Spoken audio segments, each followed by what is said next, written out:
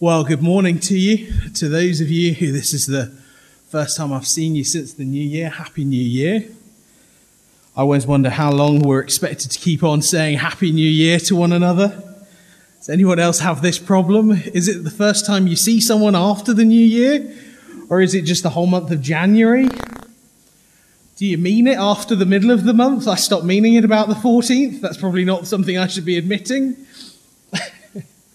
But a very happy new year to you. Whether you're joining us online, whether you're in Ainsford this morning or here in Stone where we've got a happy little crowd, it's wonderful to be able to be together. I'll be honest, I feared we would be in a lockdown by now, but let's just keep praying for the NHS.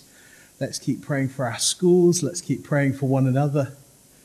Let's just keep remembering one another in prayer. In fact, that's part of what I want to talk to you about this morning.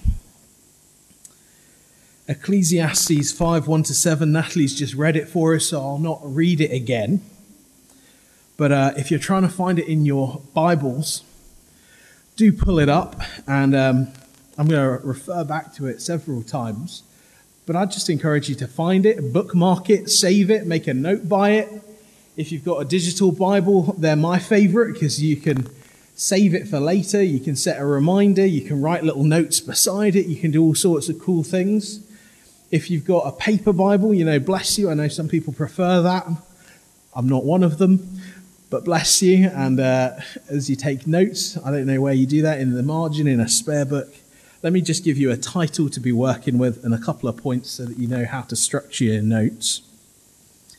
My title is Fear God.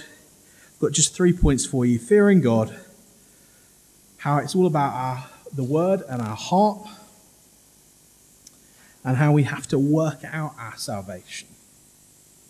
Don't worry, I'm not going to go off on some weird heretical tangent where it becomes actions, deeds, rather than faith through Christ. But I do think that there's something really important to be said about working on our salvation, that it's not just a given. We don't just say some words one time, pray a prayer, and then never think about it again. And that's what I want to unpack for us this morning. So here's my first question to you. Do you fear God? Do you fear God? I think sermons are meant to be encouraging, life-enhancing, life-enriching, because I think that is what God does for us. He comes into our lives, he rescues us from our sin, from the things we've done wrong that we continue to struggle with, saves us to himself, and all the time, gently, kindly, graciously, reveals those areas that aren't fully under his control, those areas of sin in our lives, and helps us to more fully become the people that he intends us to be. And so I think this question, do you fear God, is a great one, because I think despite what your first reaction might be, this is a message of encouragement.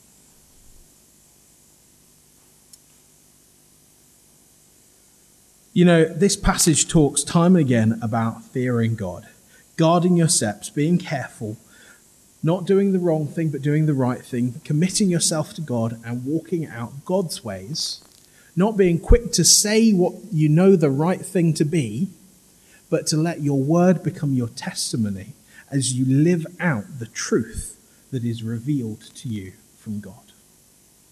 And how much more impactful is that in the light of Christ, our Saviour, who comes into the world, as we've celebrated in Christmas just a couple of weeks ago. I hope you had a fantastic Christmas and got some wonderful gifts and quality time with family and avoided the dreaded plague that is COVID and managed to have quality time all together. But when we look at Christmas, we see Jesus born as a baby, coming into the world, pouring out some of his divinity so that he could fit himself into a flesh body, so that he could be fully flesh and fully God. We call that big theological word, it sounds impressive, hypostatic union. But he had to be fully flesh, that he could be the perfect sacrifice for us, a sacrifice in our place, and fully God, so that he could live perfectly. Because I don't know about you, perhaps it's a little bit early in the year to start talking about this, but I've noticed, church, that we do seem to be a collection of sinners. Sinners saved by grace, adopted into the family of God, called the children of God, and most of all, invited to not just be children, but to be friends of God. And I think that is amazing. That you get to not just be a child of God, but a friend of God. I don't know how many of you watching online or in Ainsford are parents. I've got my eyes on some people in the room here this morning that I know are parents. Parents, there's a wonderful moment, and I'm sure you can attest to this, those of you with adult children, those of you with very young children, perhaps this hasn't happened yet, but for all of us, this applies to all of us because we are all somebody's child, right? There is a wonderful point in your life where you have the opportunity as an adult to become a friend to your parent. Not just their child, but their friend. And I know life is messy and complicated, and maybe you've got a tough relationship with your earthly parents. But I think there's something wonderful here about being the children of God that get to go on to become the friends of God. This amazes me. Because I think we should all understand that there is a huge disparity in the power dynamic that is our relationship with our Heavenly Father. If you think there isn't, you're deluding yourself. He's the King of Kings, the Lord of Lords, the first and the last, the Alpha and the Omega, from everlasting to everlasting, all-seeing, all-knowing, all-powerful, and he wants to be your friend. But you see, it's important that we fear God, not because God needs us to be afraid of him to be powerful. God is powerful, and the fear of God is the beginning of understanding, but also, as friends of God, we need to remember rightly the power that he holds. I've noticed within the church, not just ours, but the church as a whole, I feel like we've become over-familiar with God. Some of you might be thinking, I'm not sure you can become over-familiar. What do you mean over-familiar? And I simply mean this.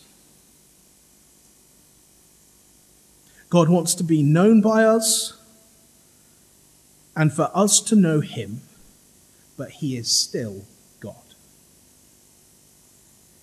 He is still God.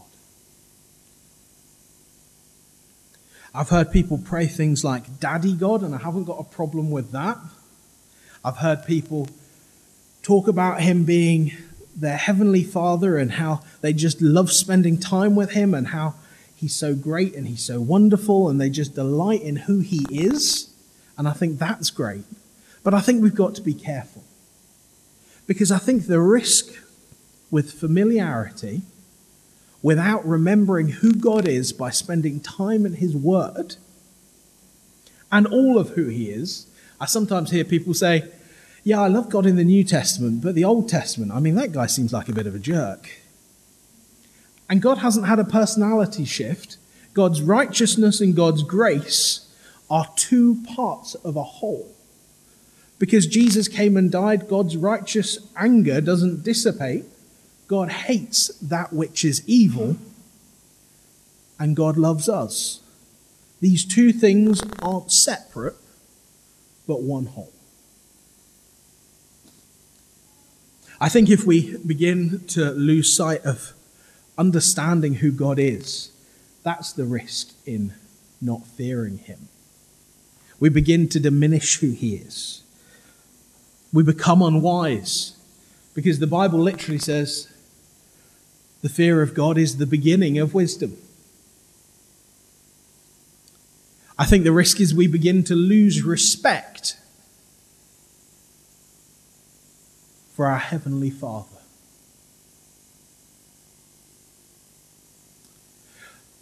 I don't know if you have ever observed this. I know I have.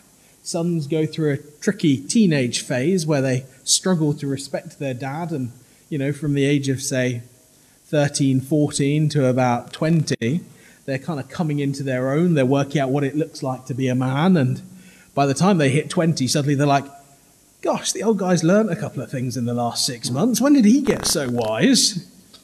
But there seems to be this whole period of time where sons struggle to see their dads for who they really are, all that they know, all that they can do. And as they become men, they recognize the responsibility and the weight of that. I fear that we are becoming a teenage church. Not just here, not in Ainsford, as a whole. I fear that we are losing sight of the person of God in our desire for familiarity, in our desire for God to move in power, to cause a revival. We've stopped living like the mature believers that he needs us to be for his power, for his person to be fully understood by his church.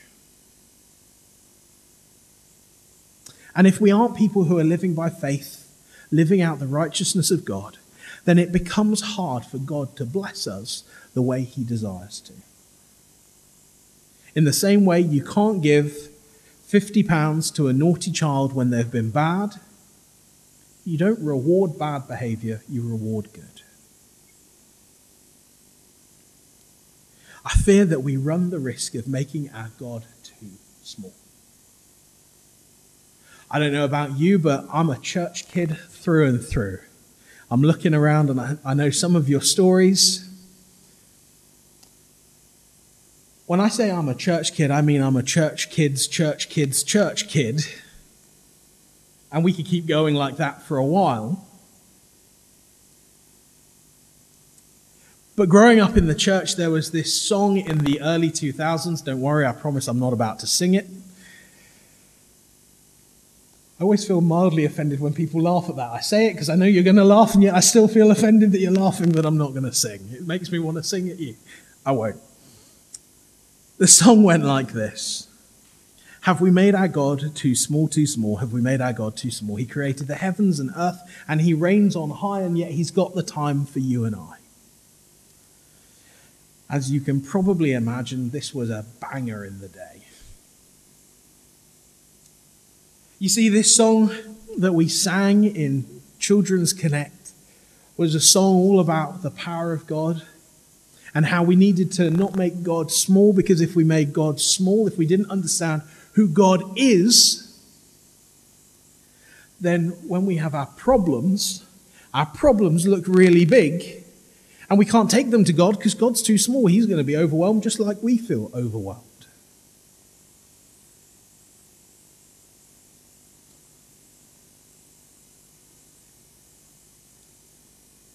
If God is small, we have no refuge and strength. If God is my refuge, the place I run to in times of adversity, if I don't understand who God is, how big, how powerful God is, then I have no refuge to run to. And if I have no refuge to run to, I have no place of safety. If God is my strength, but my strength is small, and so I turn to God to rely on his strength, but his strength is small, or I think it is, am I going to be able to trust him with my problems?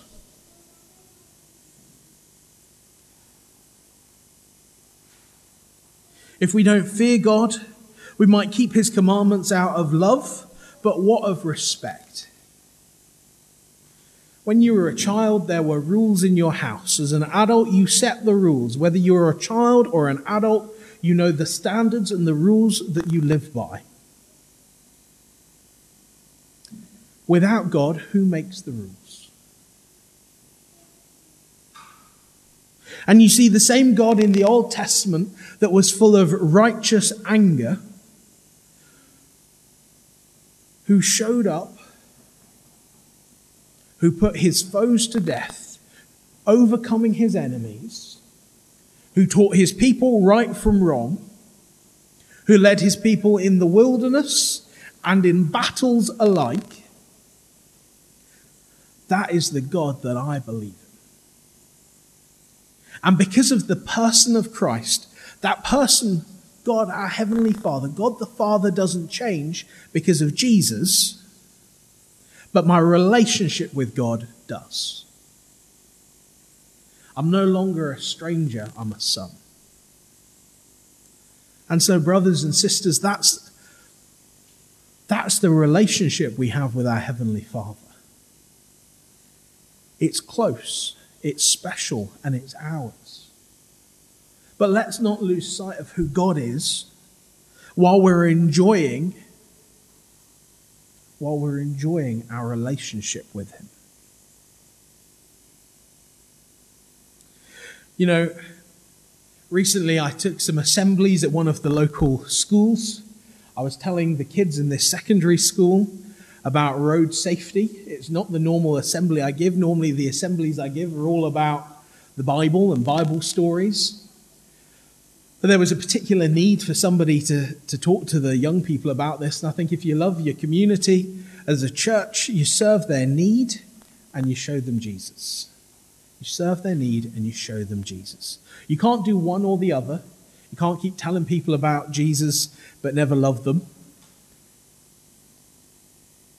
And you can't just serve their need and never show them Jesus, otherwise you've not really loved them there either. But as I shared these assemblies with these young people on how to cross the road safely, something that I think we would hope they would all learn in infant school, not secondary school, and talked about some crazy statistics. One that blew my mind is that somebody is hit by a car in our town, in Dartford, 4 times every week, and half of those are children. Friends, we've got to do something about that. Just as a society, as a people, that is so broken and so wrong, and so avoidable and so wrong. You see, I respect the traffic because I know that if I step out in front of a car, it doesn't matter whether I'm black, white, male, female, young, old. You know, we really strive for equality in this day and age, and being hit by a car is a great equalizer. But I respect the traffic because it's dangerous, because it can hurt me. I respect the ocean. I don't know about you, but my favorite type of holiday is a beach holiday. There's something about the ocean I find very soothing, very calming. Seeing a few of you nodding, a couple of people nudging one another. They are the best holidays, and Cornwall has the best beaches. I'm just saying it. You can disagree with me later. This isn't something we're going to split the church over because I'm right and you're wrong. You see, I respect the ocean because I know when I go deep in those waves, it doesn't matter how big or strong I am, those waves can throw me like a rag doll. There is wisdom in respecting power.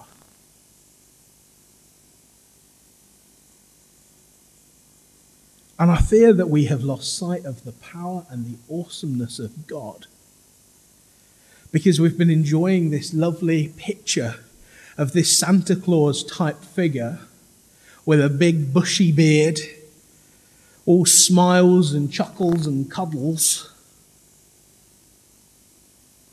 And we've lost sight of this God who has the power to call into existence all that we see.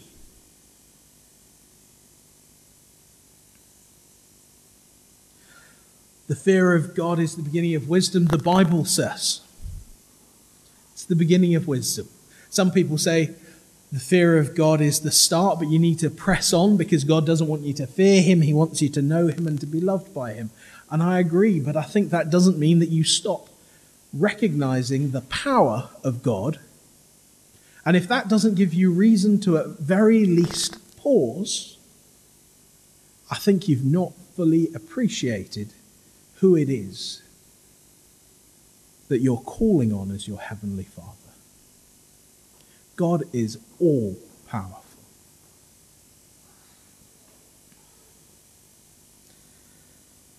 Respecting, even fearing God is the beginning of wisdom. It helps us remember the realities of who God is. Yes, he is kind. Yes, he is loving. And yes, he is full of grace. But it is unwise not to remember that the Lord also says, vengeance is mine. And so I think the challenge to us is that our word and our heart align. This passage talks a lot about how words are plentiful. In fact, here is a direct quote: "To draw near and listen is better than to offer the sacrifice of fools." Let me paraphrase that for you. In other words, actions speak louder than words. It's better to draw near and listen to God than to say 100 things about who he is. You see, if you know God, you want to draw close to him. You want to hear that still small voice. You want to be led by him. You want to follow him closely. You want to spend time in his word. You want to spend time letting him speak to your heart. Have you ever heard someone say, I really feel like the Lord's just laid this on my heart?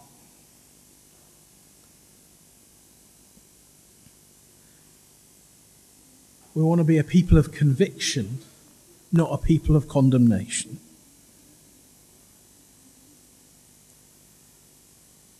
And I love these times in worship. It talks about coming to God, and, I interpret that a little bit like us coming to church. I love the worship. I love the music. The music moves me. The unity of the singing emboldens me.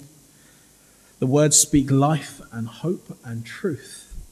And sometimes it feels like they're just going right deep down into my soul.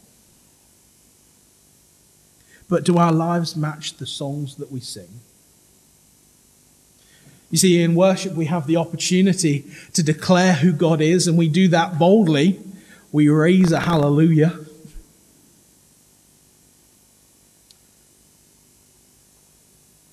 But are the songs we sing on Sunday, Monday's motivation?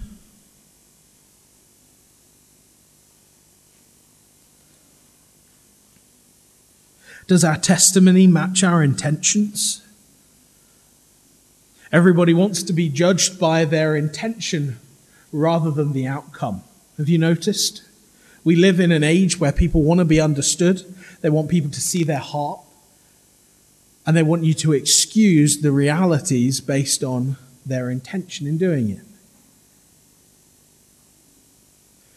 Good intentions don't always lead to good outcomes.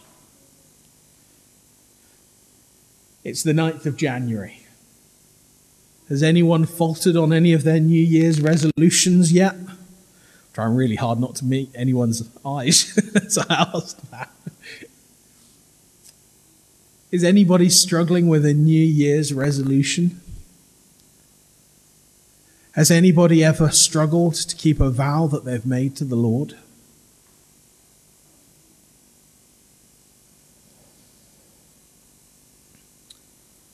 Actions speak louder than words because words cost but a moment, whereas actions are our words at work.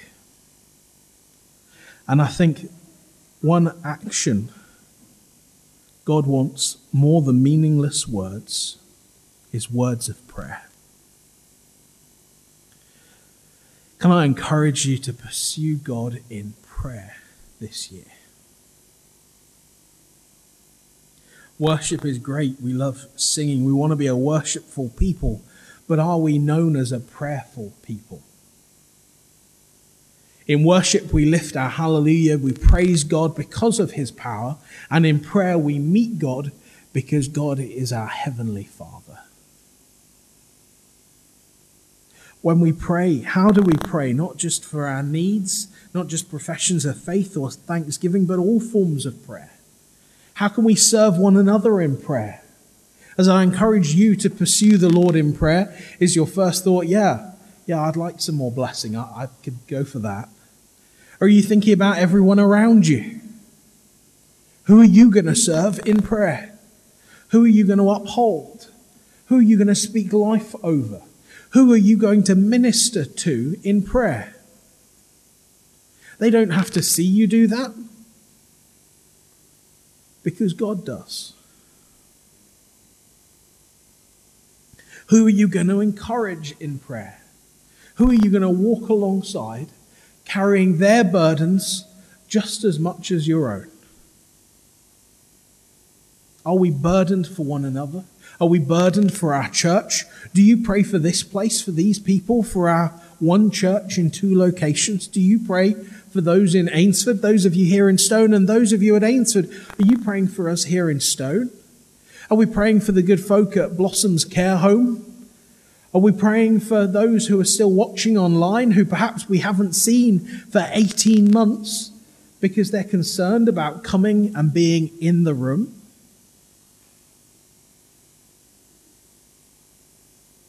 Are we praying for those who are lost, who don't yet know Jesus? I'm certain that every single one of us knows somebody who doesn't know Jesus.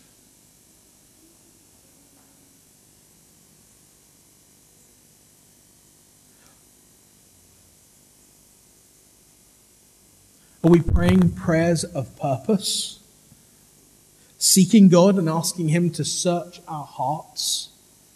Not just asking Him for what we need, but just as the psalmist demonstrates, asking the Lord to search out our hearts, find the sin and the unworthiness in us, so that when we make our vow, and we make our vow really easily,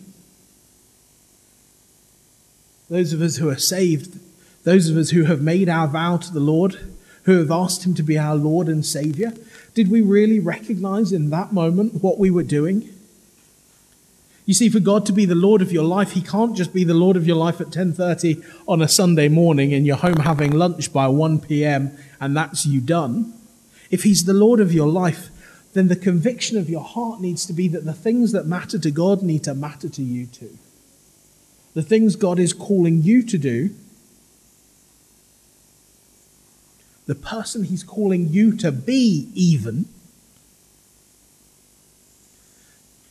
needs to matter.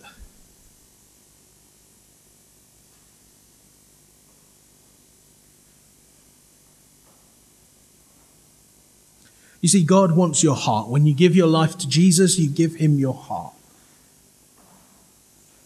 You couldn't give Him anything that equates to what He has sacrificed for you, and so you give Him the only thing that He desires. But in doing so, He becomes the Lord of your life, not just your heavenly Father, but the King of Kings and the Lord of Lords. And here's the crazy thing. He was all those things anyway. You saying, yeah, Lord, Lord, you are the Lord of my life, calling upon the name of the Lord. For anyone who calls on the name of the Lord will be saved. Yes, that's true. But if you don't call on His name, He's still God.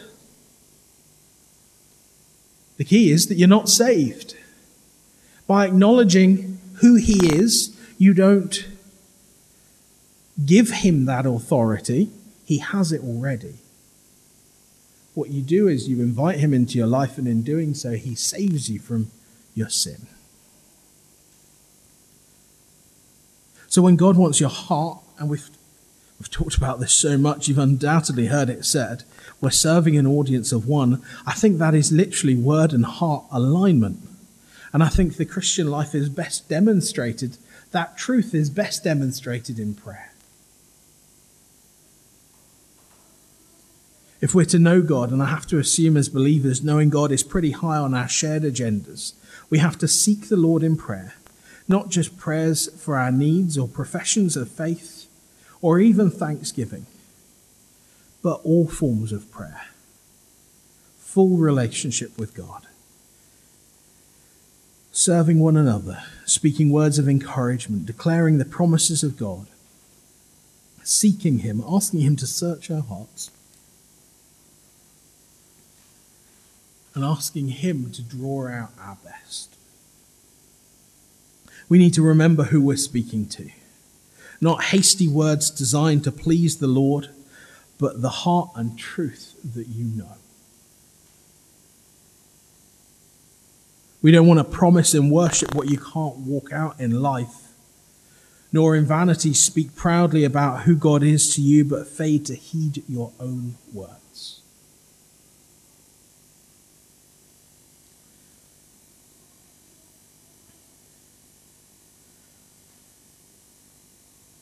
It's not good enough just to talk about who God is. We have to learn to live that out.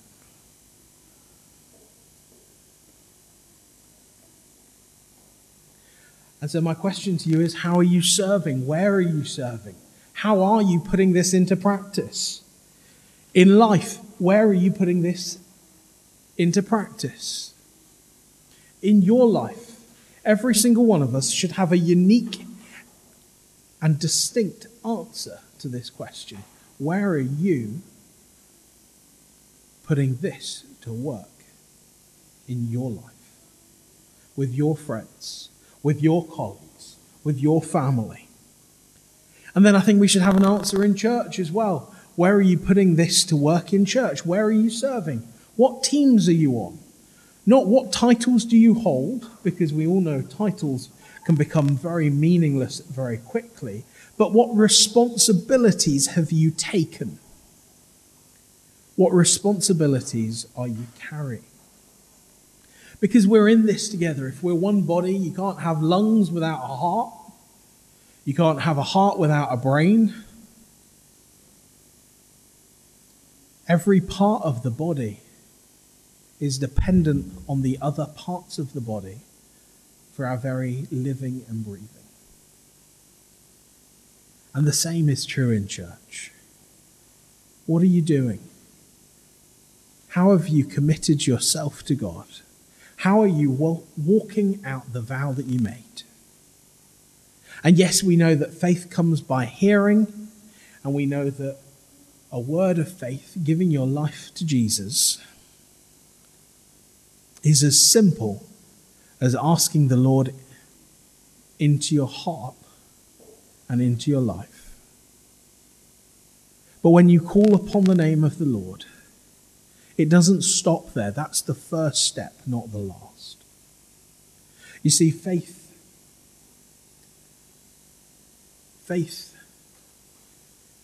is the road to God. And grace in Christ is how we get there.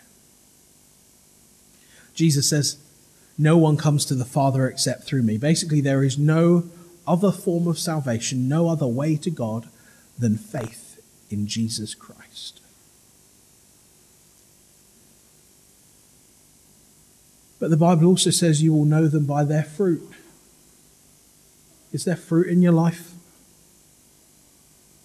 Friends, what is that? What does that look like?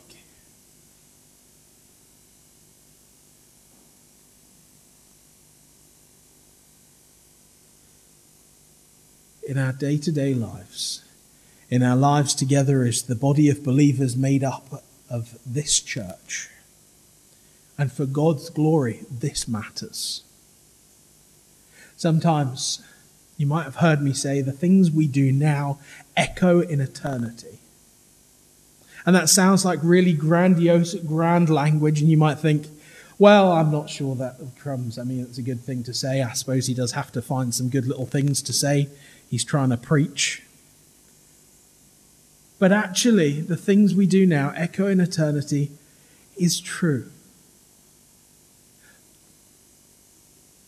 And it isn't just grandiose, it's a reality. The things you do now, the people you impact, the lives you affect for God's glory, the people that you draw into relationship with God, that you encourage, that you minister to, that you speak to, in life and through church, because church is just the gathered people of God.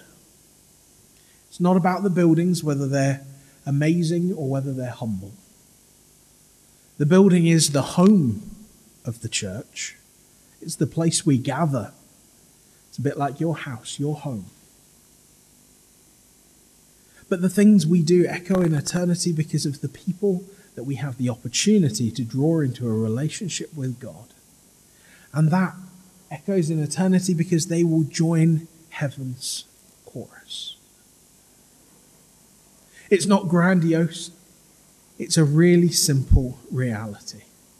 We've got the opportunity, and the opportunity is now, to draw people closer to Christ, working in partnership with our Heavenly Father through the power of the Holy Spirit, revealing Christ, our Lord, our Saviour, to a world that is lost and hurting.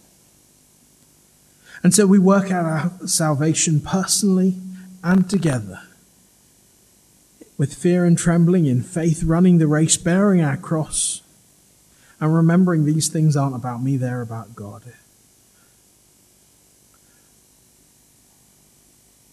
That God is Lord of all. That we make these vows to love and serve him with great care. We give our lives to Christ, our all, or at least that's how I was taught. Jesus isn't an add-on, something to do on Sundays. The church and your worship are important because it's important to God. The importance of the Christian faith is not experience or power or even divine revelation, but knowing God, which starts daily in fear. When considering the person of God, that is our first response. And by his grace, his kindness, and his gentleness, we are coaxed from our awe into our relationship with him.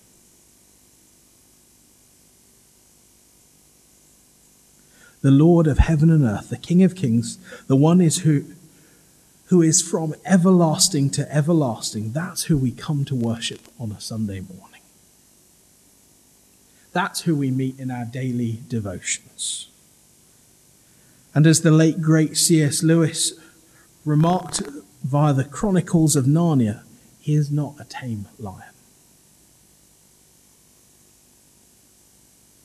Our relationship with God, the person of God, is on his terms and is for his glory, but is also for our good.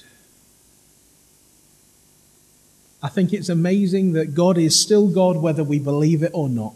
I think it's amazing that God is to be worshipped, to be praised, but doesn't demand that of us, but invites us to become his sons and daughters. And in getting to know him more and more, that becomes our natural heart response to who he is, rather than what he demands from us. And because he is all-powerful, he could demand it from us, and we would be powerless to stop him. But in fact, he comes to us.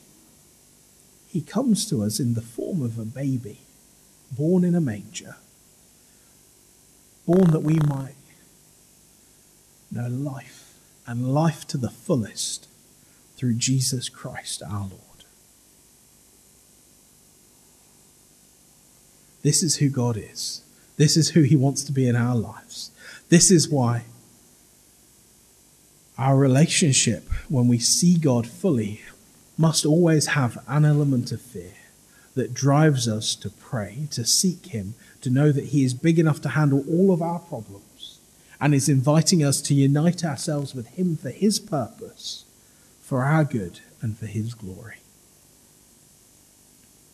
That the vow we've taken as believers isn't just idle words, but the truth to which we cling. Would you pray with me? Heavenly Father, we thank you that you are good and that you are God. We thank you that you teach us to guard our steps when we enter the house of the Lord. That you teach us to listen to you, to hear that still small voice. That you counsel us not to be hasty to bring you great promises and praise.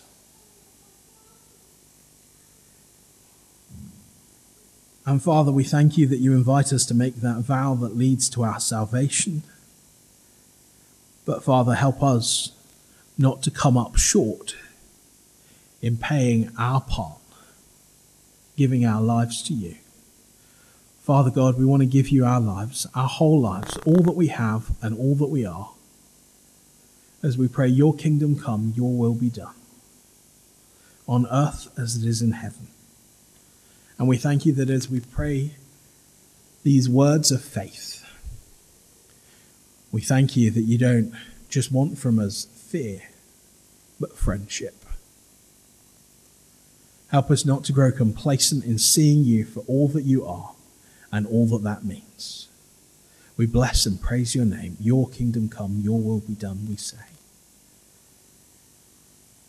Help us to know you more fully, to hold on to the fullness of truth in who you are, not to grow complacent, but to know that we haven't made our God too small, because you are the King of Kings and the Lord of Lords. You are our refuge and our strength. And we bless and praise your name. Amen. Amen.